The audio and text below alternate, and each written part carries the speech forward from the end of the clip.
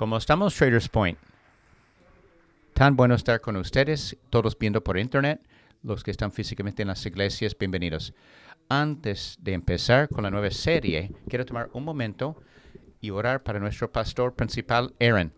La semana pasada, Aaron, el pastor, mencionó que en julio iba a estar en un descanso, un sabático, un descanso para estudiar, para refrescarse. Pero no es tiempo libre necesariamente. Lo que él va a estar haciendo en esas próximas semanas es planificación a largo plazo, viendo a final de 2023 y 2024 a dónde quiere llevarnos como una iglesia.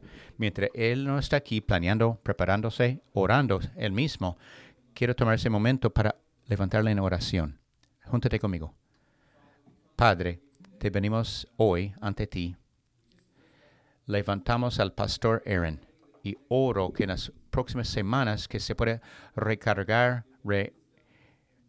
dale discernimiento, sabiduría, guíele en las siguientes semanas.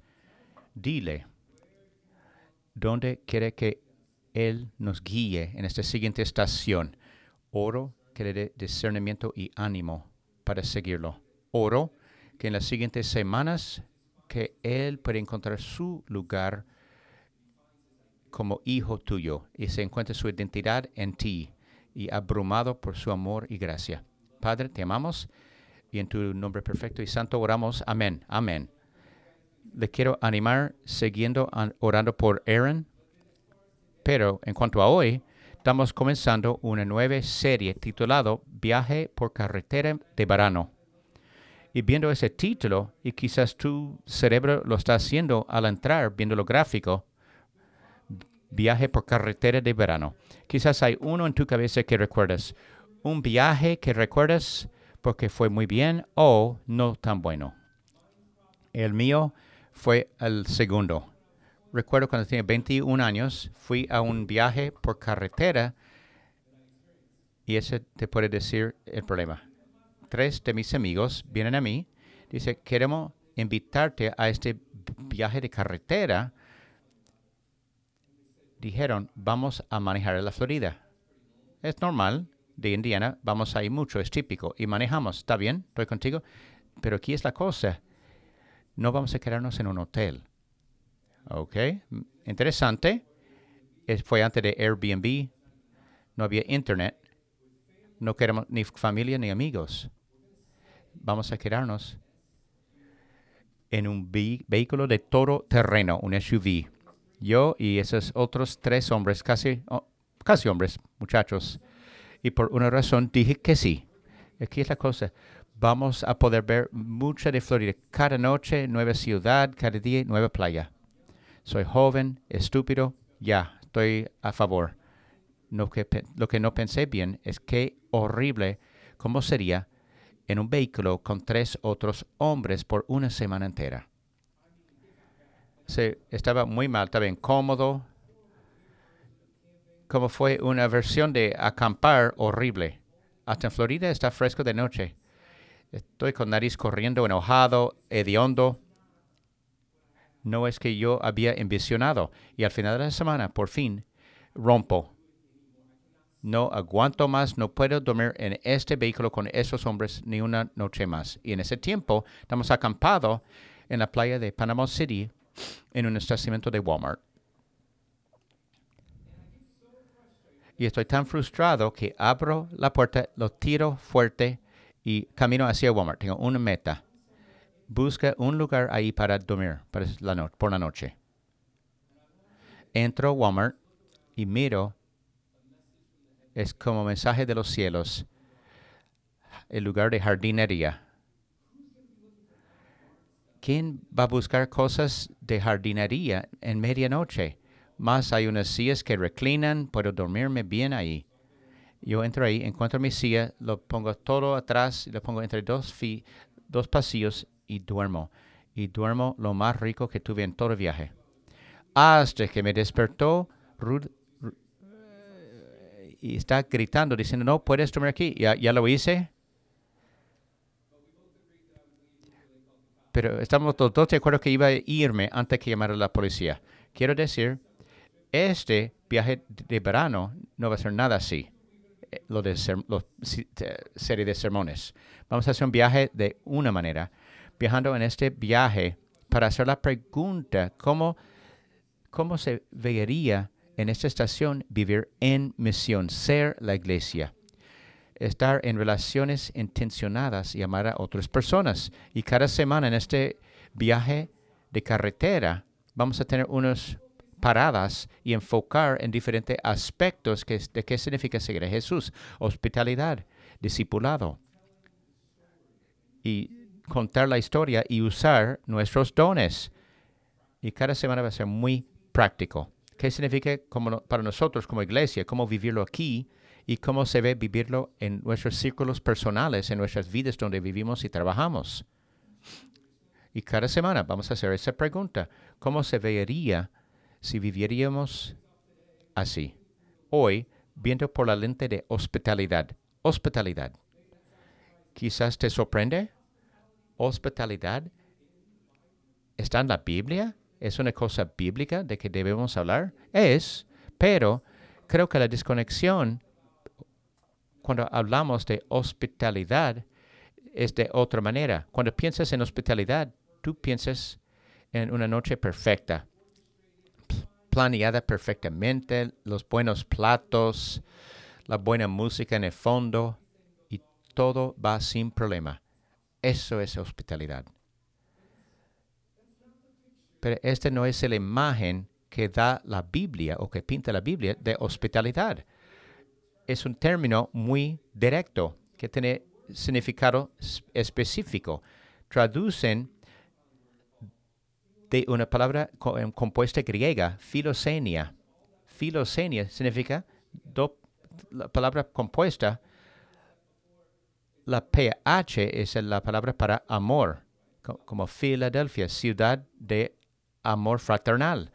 Y al contrario, senia, que es palabra griega para extraño. Entonces es ama al extraño. Debemos amar al extraño. Voy a tomar el amor reservado para mi familia, hermanos y hermanas, y lo voy a aplicar a todo mundo, hasta extraños, hasta personas que recién conocí. Lo que fascina es, dependiendo de la traducción que dice tu Biblia, la palabra hospitalidad lo hablan frecuentemente. Romanos 12:13 dice, compartiendo para las necesidades de los santos, practicando la hospitalidad.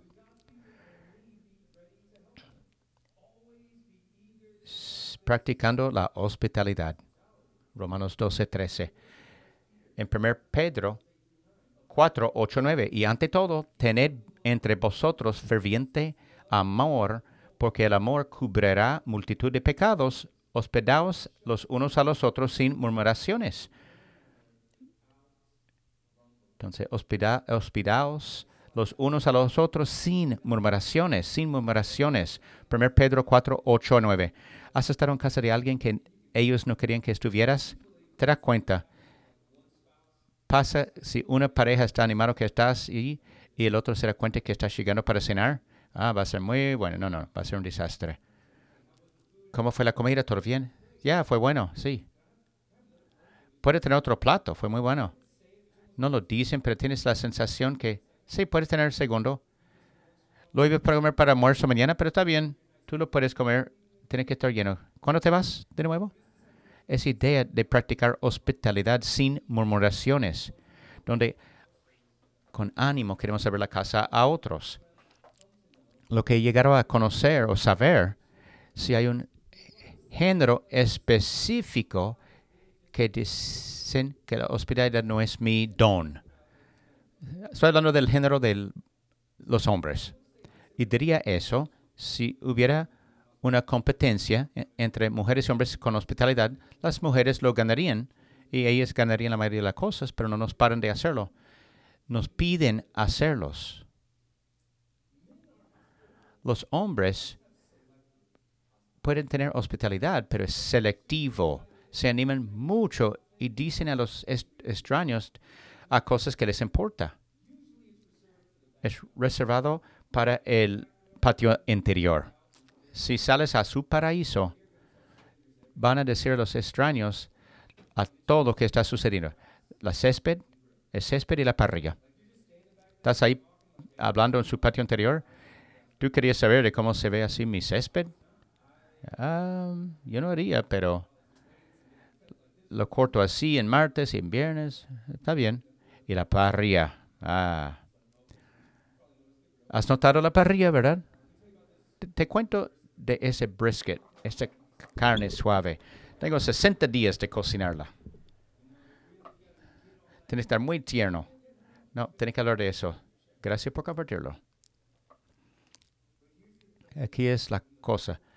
Cuando la Biblia pide algo, hay unos que tienen mejor dones en hospitalidad que otros, pero cuando te pide hacerlo, hay que saber cómo eso se ve para nosotros y cómo vivirlo.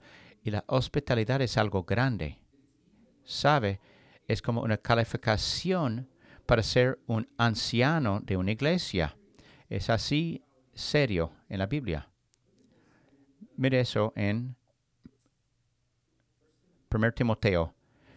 Palabra fiel, si alguno anhela obispado, buena obra desea, pero es necesario que el obispo sea responsable, marido de una sola mujer, sobrio, prudente, decoroso, hospedador, apto para enseñar, no dado al vino, no pendenciero, no codicioso de ganancias deshonestas, sino amable, apacible, no avaro. 1 Timoteo 3, 1 a 3. Entonces era un signo de madurez espiritual. Y ama a los extraños, mas ábreles tu casa. Pero los voy a amar de una manera exorbitante y darle un lugar cariñoso donde pueden quedar. Y el rasgo de un anciano era así. No tenía vida secreta donde cerraba el mundo. No, abría su casa a todos a su alrededor. ¿Y de dónde vino esa idea? De Jesús. Jesús practicaba hospitalidad más que todos. Él ni tenía ni siquiera una casa a donde invitarles. Él se invitó a casa de otro. ¿Y sabes? La hospitalidad fue una de las cosas que le puso a Jesús en tantos problemas. En Lucas 15, 1 a 2, se acercaban a Jesús todos los publicanos y pecadores para oírle. Y los fariseos y los escribas murmuraban, diciendo, Este a los pecadores recibe y con ellos come. Lucas 15, 1 a 2.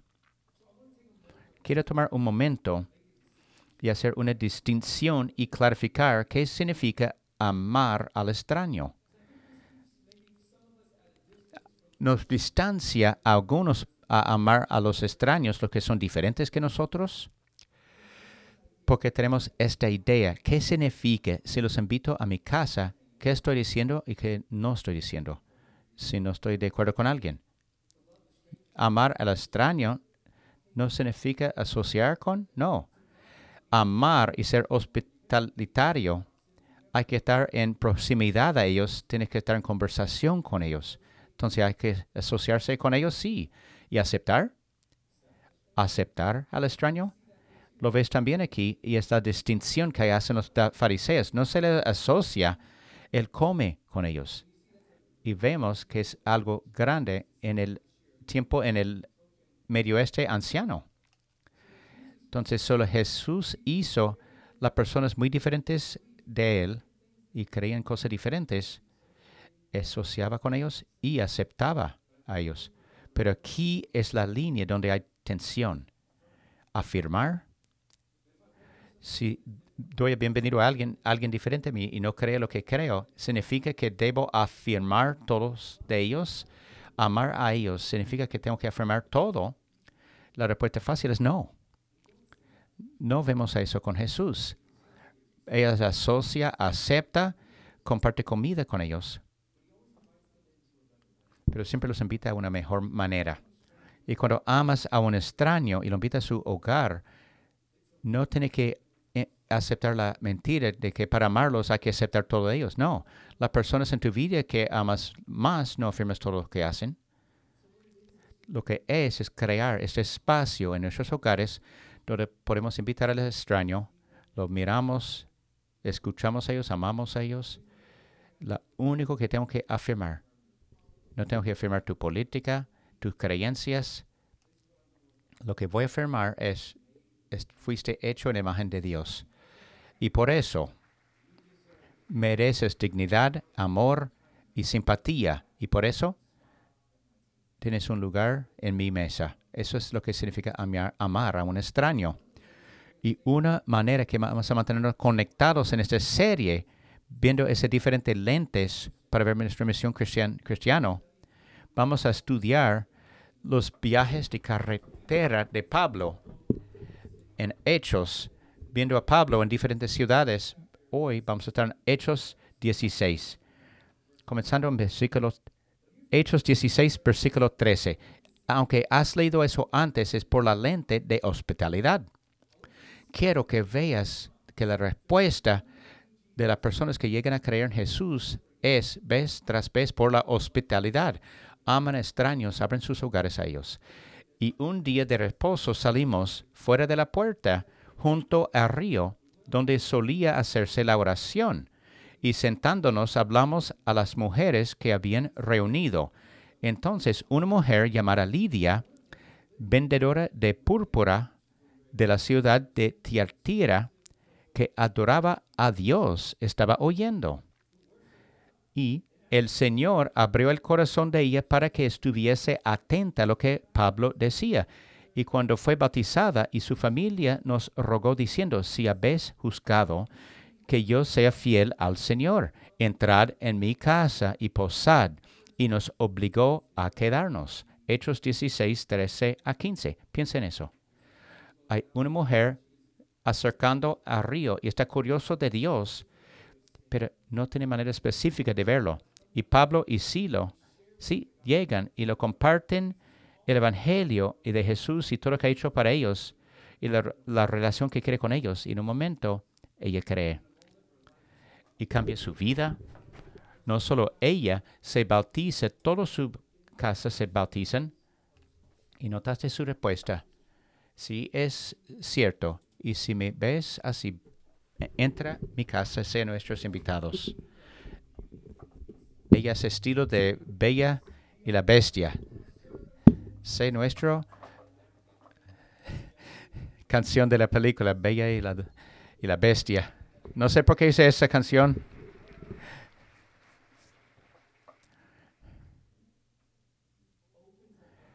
Abre su hogar a estos hombres que recién conoció al lado de un río. Los alimenta, los da el bienvenido y quedan. ¿Ves la conexión entre Dios abre su casa y su corazón para mí? Ahora mi respuesta natural es abrir mi hogar a otros. Y Pablo y Silas siguen haciendo lo mismo. Vuelven al río al siguiente día y cuando hacen hay una mujer poseída con demonios y grita a Pablo y Silas. Y esa niña estaba esclavizada por unos hombres que la están explotando porque el demonio le permitía adivinar el futuro. Y ellos ganaban mucho dinero de ella. Ahí conoce a Pablo. Y Pablo se frustra tanto y en una frase le dice, en el nombre de Jesús, con el poder de Jesús, echamos fuera ese demonio y se sana. Y tú piensas que todos harían fiesta y aplaudirían, pero no lo hicieron. Fue al contrario. Forman una multitud y pasa la palabra y empiezan a golpear a Pablo y Silas con palos. Y lo golpean severamente y lo echan a la cárcel donde están sentados, golpeados, con morados y con sangre pegada a sus rostros. Imagínate cómo estarías tú en esa situación. Hospitalidad sería la cosa más lejos de tu mente. Pero mira el lugar donde están Pablo y Silas ahí. Pero a medianoche, orando, Pablo y Silas cantaban himnos a Dios y los presos los oían. Hechos 16, 25. ¿Qué? Golpeados hasta la muerte casi. Encadenaron en la cárcel, pero están adorando. Y mientras leía eso, estaba convictado y quiero compartir esta convicción contigo. Cuando pensamos en la hospitalidad o invitar a personas a un lugar donde pueden experimentar el amor de Dios, siempre está nuestra siguiente estación. cuando cambian nuestras circunstancias o tenemos una casa más grande o me gradúo del colegio secundario o de la universidad, a pesar de las circunstancias, quiero preguntar, ¿estás perdiendo una estación en la que Dios quiere utilizarte? Hospitalidad no depende de tus circunstancias.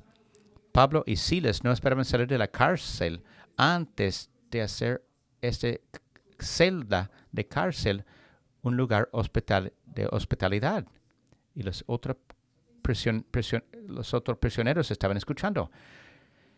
Tu circunstancia quizás no es una celda de prisión, pero Dios te está llamando a llevar hospitalidad a otros. Y adorar esa mesa de almuerzo puede ser un lugar de hospitalidad. Tu lugar de trabajo. Quiero que ves, los otros están viendo y la manera en que vives y que amas y da el bienvenido a extraños puede ser la cosa que los lleve rostro a rostro con Jesús. Y mire, sigue leyendo. Entonces sobrevino de repente un gran terremoto de tal manera que los cimientos de la cárcel se sacudían y al instante se abrieron todas las puertas y las cadenas de todos se saltaron. Despertando el carcelero y viendo abiertas las puertas de la cárcel, sacó la espada y se iba a matar, pensando que los presos habían huido. Mas Pablo clamó en gran voz diciendo, no te hagas ningún mal, pues todos estamos aquí. Hechos 16, 26 a 28. Porque el carcelero lo hubiera matado. Es una pena dejarlo a los prisioneros escapar. Entonces, él está pensando, el carcelero, que voy a matar a mí mismo. Y antes que lo haga, Pablo grita de la oscuridad. Pienso del carcelero. No hay manera en su mente. Cada cadena ha caído, puertas abiertas. No hay manera que esas personas están aún ahí cuando pueden ir. Pero Pablo está ahí. Y ves que su hospitalidad no se ha acabado. Tiene más trabajo que hacer con Dios. Y mira la respuesta del carcelero. Dijeron, cree en el Señor Jesucristo y serás salvo, tú y tu casa. Y le hablaron la palabra del Señor a él y todos los que estaban en su casa. Y él, tomándolos en aquella misma hora de la noche, les lavó las heridas y enseguida se bautizó él con todos los suyos y llevándolos a su casa, los puso a la mesa y se regocijó con toda su casa de haber creído a Dios. Hechos 16, 29 a 34.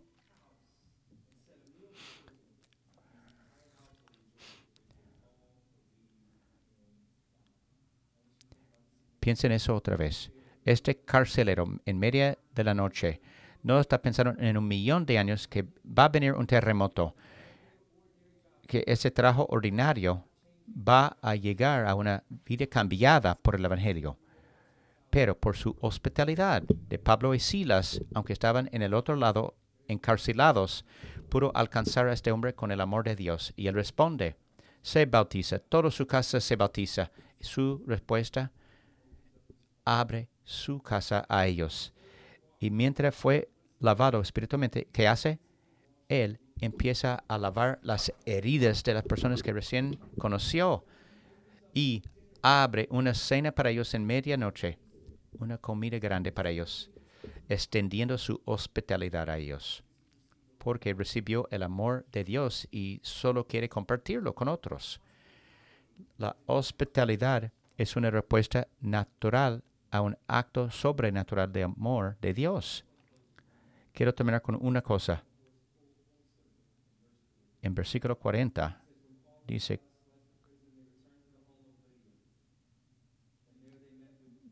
cuando Pablo, entonces saliendo de la cárcel, entraron en casa de Lidia y habiendo visto a los hermanos, los consolaron y se fueron. Hechos 16:40.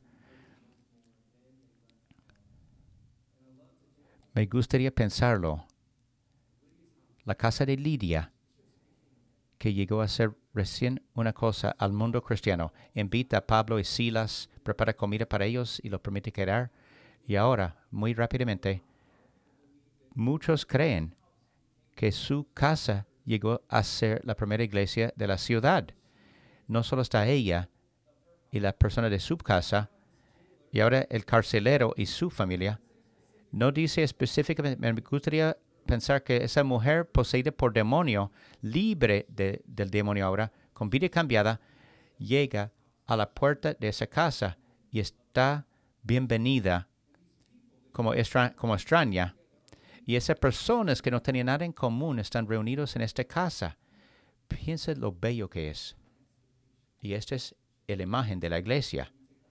Cuando tomas la hospitalidad de Dios y lo aplicas a nuestra vida, junta los caracteres inesperados a la familia de Dios. ¿Y qué hacemos con eso? Aquí es la cosa. Deja que Dios utilice tu hogar. Deja que Dios use tu casa. Para ti, tu casa llegará a ser muchas cosas. Un lugar seguro, un retiro. Vas al mundo, haces esas cosas y vuelves a tu santuario. Y cierra el garaje antes de tener conversación con otro. O entra a tu puerta de apartamento, vas solo a tu lugar y cierra la puerta, ni sabes que hay vecinos a tu alrededor. Lo que te desafío a hacer en esta estación, ¿cómo se vería practicar hospitalidad y dejar a Dios utilizar o usar tu hogar y dar bienvenido a personas que querías conocer desde hace mucho tiempo? ¿Y qué haces? No lo compliques. La autora Rosario Butterfield dijo, la hospitalidad radicalmente ordinaria es esto, usar tu hogar cristiano de manera diaria que busca hacer de los extraños vecinos y de los vecinos familia de Dios. Invitar personas a tu hogar no tiene que parecer a ti ni votar como ti, no tiene que ser cristiano como tú, pero le voy a dar bienvenidos. Cambiaría sus vidas, ser visto, oído y amado. Y es algo que todos podemos hacer, a pesar del lugar que tenemos. ¿De qué hablamos? Aquí es la cosa. No lo compliques. No eres consejero, ni trabajador social, ni mentor espiritual. Es una persona que estás conociendo y amando. Aquí hay una pregunta que te da toda la noche a hablar. ¿Te animarías a contarme tu historia? ¿Cómo te crecías? ¿Qué haces? ¿Cómo llegabas aquí? ¿Cómo llegaste a ser mi vecino o vecina? Rosario Butterfield tiene otra línea donde dice, Dios no se equivoca en la dirección, dijo Rosaria Butterfield. Piensa en eso. Dios no se equivoca con la dirección o la persona con quien compartimos vecindad. ¿Qué pasa si no es solo chance o casualidad? Si Dios tiene plan para ti para alcanzarlos a tu alrededor. Y si Dios no equivocó de dirección, y tu hospitalidad lo puedes llevar cara a cara con Jesús. Quiero dar una oración que puedes orar hoy, comenzando hoy. ¿Has escuchado de eso? Son las oraciones que Dios contesta seguramente. Aquí es la oración. Si estás listo para orar, Padre, ¿cómo puedo utilizar la casa que me has dado para amar a los extraños que me has enviado? Porque si Dios no equivocó en la dirección, ¿cómo sería para tú y yo llevar la hospitalidad a nuestro alrededor? Aquí es el centro de lo que es la hospitalidad. Viendo los espacios que tenemos, apartamento o casa, es un regalo de Dios. Todo lo que tú tienes, y significa que no es nuestro, nos dieron como regalo y Dios tiene maneras específicas en cómo quiere que lo usemos. Hay que verlo como algo bueno, no solo para nosotros, pero para nosotros para compartir al mundo, compartir con extraños y abrir nuestras puertas, nuestros comedores, donde la persona puede ser conocido, visto y amados, viendo que las buenas cosas que tenemos son mejores cuando lo podemos compartir con otros. Tengo muchos niños y hablo mucho de eso porque hay muchos de ellos. Tengo 4 niños, Campbell, Reese, Vega y Hamlin. Y hay algo único de cada uno. Te digo, lo que me calienta el corazón cuando pienso en Vega es la manera que ella mira al mundo. Por ejemplo, puedo salir después de ahora sacarlo del ministerio de niños, solo yo y ella. ¿Qué dices? Entramos la camioneta y vamos a Starbucks a comprar un cake pop. Pierde su mente. Perdería su mente. Estaría tan animado para comprar un cake pop. Pero yo, lo que sé de Vega, antes de llegar a Starbucks, me diría, papá, ¿podemos comprar uno para Campbell y Reese también, sus hermanos? Y si pudiera resumir qué es la versión de Jesús de hospitalidad, Dios, danos algo bueno para decir, ¿lo puedo compartirlo con ellos? Y ahí todo llega a ser.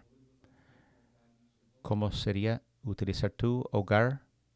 Segundo, deja que Dios te use en tu hogar. Las tarjetas, cuando entraste, la casa de Dios es la iglesia. Para dejar que Dios te utilice en este espacio. Ese papel, y perdón que no hay uno en español, pero al salir en las salidas o en el centro de información hay un código de QR que puedes escanear con tu teléfono, y en el internet hay una versión en español que puedes ver y llenar para pensar en juntarte en un equipo aquí para servir. Puede ser ayudando a niños en adoración, hospitalidad. La verdad, las personas entran en nuestras iglesias cada semana. Extraños. Personas que no conocen a Dios y que requiere mucho coraje para ellos entrar a la puerta. Yo era uno de ellos. Alguien se va a asociar conmigo, me van a aceptar cuando entro a las puertas, me van a querer que esté. Y cuando servimos, podemos contestar esa pregunta, sí. Y amar a las personas y verlos y servirles de maneras únicas, maneras que van a recordar, que salen de aquí sin duda saber que no solo hay un Dios que me ama, hay una iglesia que me ama y que tiene mi respaldo, tiene mi espalda y quiere lo mejor para mí. Y hay personas, quizás tienen un tiempo sirviendo y tú piensas, ¿importa lo que hago? Solo hago eso. Solo estoy parado donde una puerta, solo guío un grupo. Cualquier posición de servicio puede ser lo grande o pequeño que tú haces. Cualquier papel de la iglesia no es pequeño. O para crear un espacio para todo para llegar. Es estar presente y amar a la persona al otro lado. Te quiero desafiar con eso. El concepto de hospitalidad irrazonable. Hospitalidad irrazonable.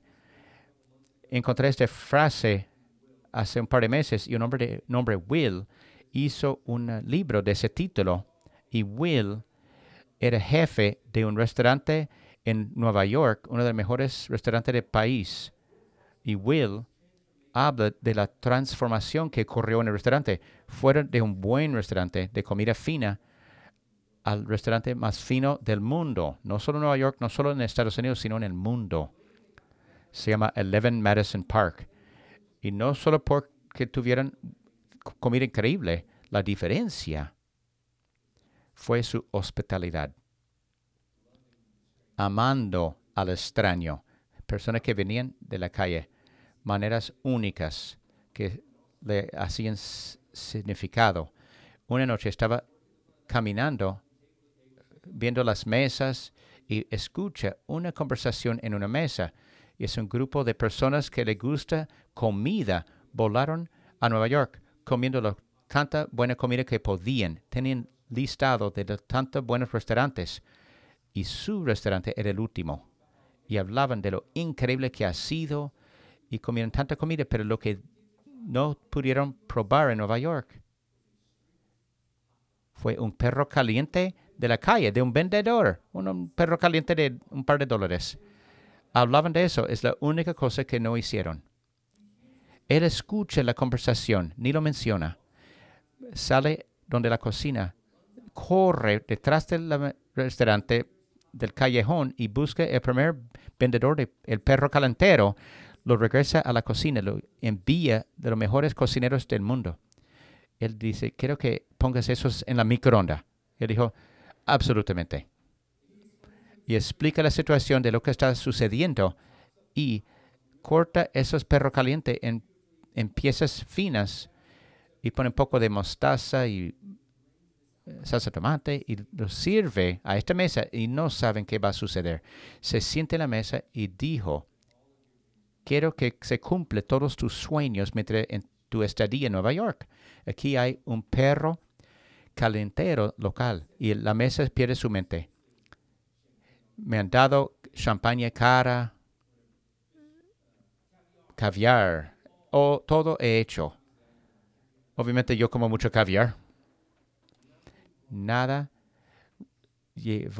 tuvo ese tipo de respuesta que un perro de $2. Servir hospitalidad no es de caro o hacer cosas demasiado fino, es escuchar a las personas, amar a las personas y servir a las personas. En tu siguiente estación, mientras continúas sirviendo o te juntas con un equipo de servicio, ¿cómo se vería tu papel si hicieras hospitalidad? Hospitalidad ordinaria en esa iglesia. No solo hace la cosa, pero vieron a ellos y conéctate con ellos y lo amas.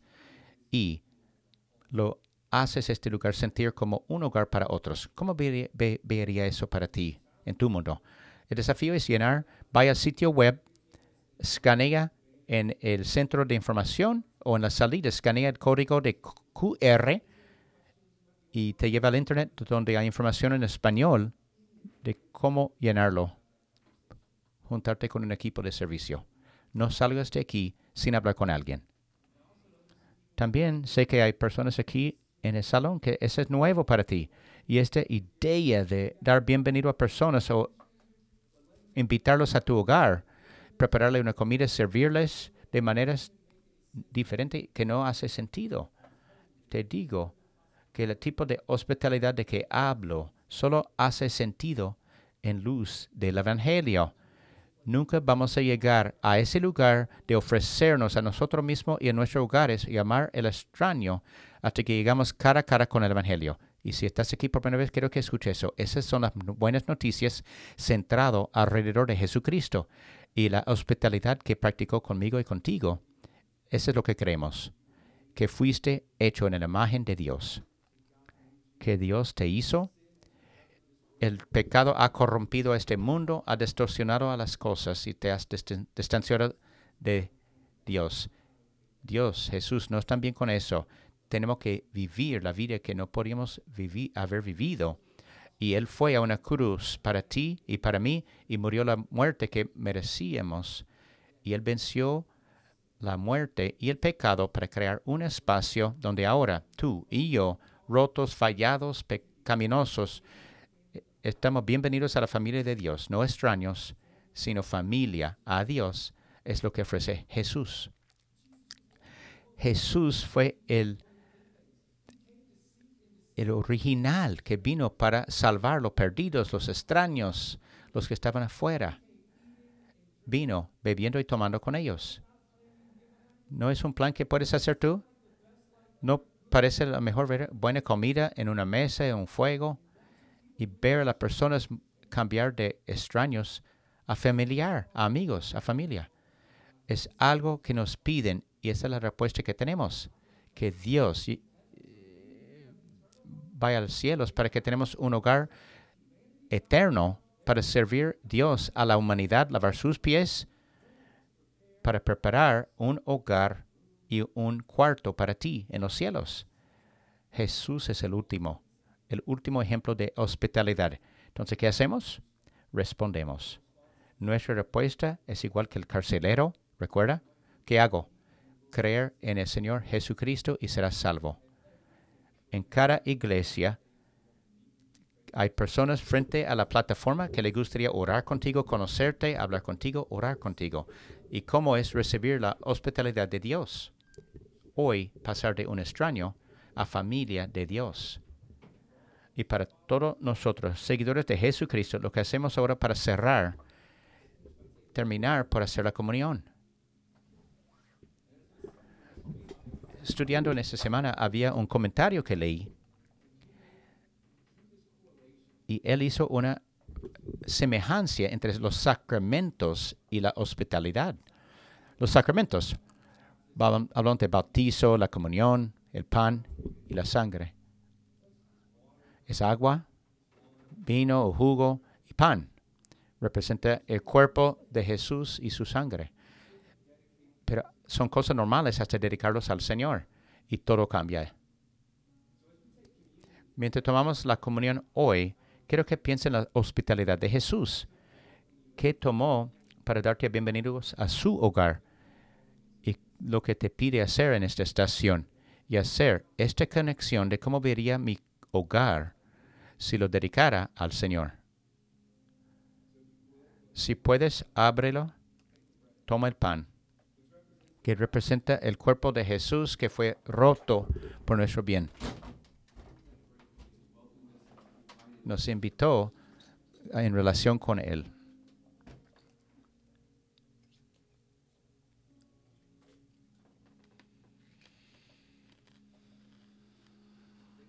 Y tomamos el jugo, que representa la sangre de Jesús, dado por mí y para ti.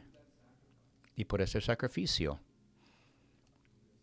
somos hijos e hijas, niños del Dios Altísimo y escogidos, confiados para ser embajadores, para abrir nuestros hogares y invitar a los demás. Tomando el jugo, recuerda el sacrificio que hizo para ti.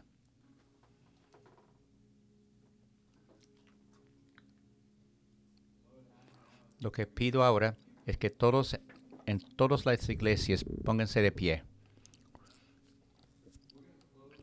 Vamos a cerrar en adoración.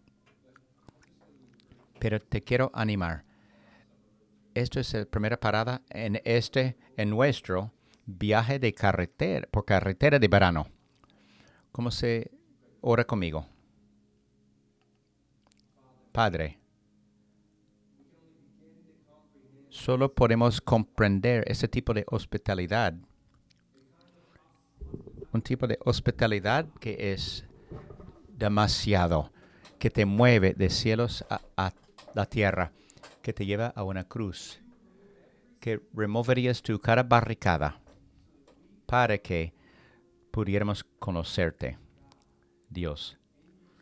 En tu espíritu, oro que nos demuestra cómo se vería usar nuestros hogares, usar a nosotros en tu hogar, tu iglesia, y practicar hospitalidad irrazonable en tu lugar, tu iglesia. ¿Cómo sería ver a las personas pasar de extraños a familia y amar a las personas, oírlos, escucharlos, verlos? Ayúdanos, Dios, a hacerlo. Quita de nosotros los miedos o las mentiras que no somos suficientemente buenos o no tenemos el espacio, que no perdemos ningún otro día ni estación creyendo que esperando la circunstancia perfecta, que Dios, tu hospitalidad es más grande. Tu amor es más grande. Dios, ayúdanos a ser listos para ver y amarlos a nuestro alrededor. Ayúdanos a ser conocidos por tu amor y hospitalidad. Y Padre, creemos que por la obediencia a ti y poder de tu Espíritu, vamos a ver avivamiento. A esta ciudad llegar a conocerte y a este mundo uno por uno llegar a conocerte. Que este sea este lugar donde los extraños lleguen a ser familia. Padre, te amamos y es en tu nombre santo y perfecto que oramos. Amén.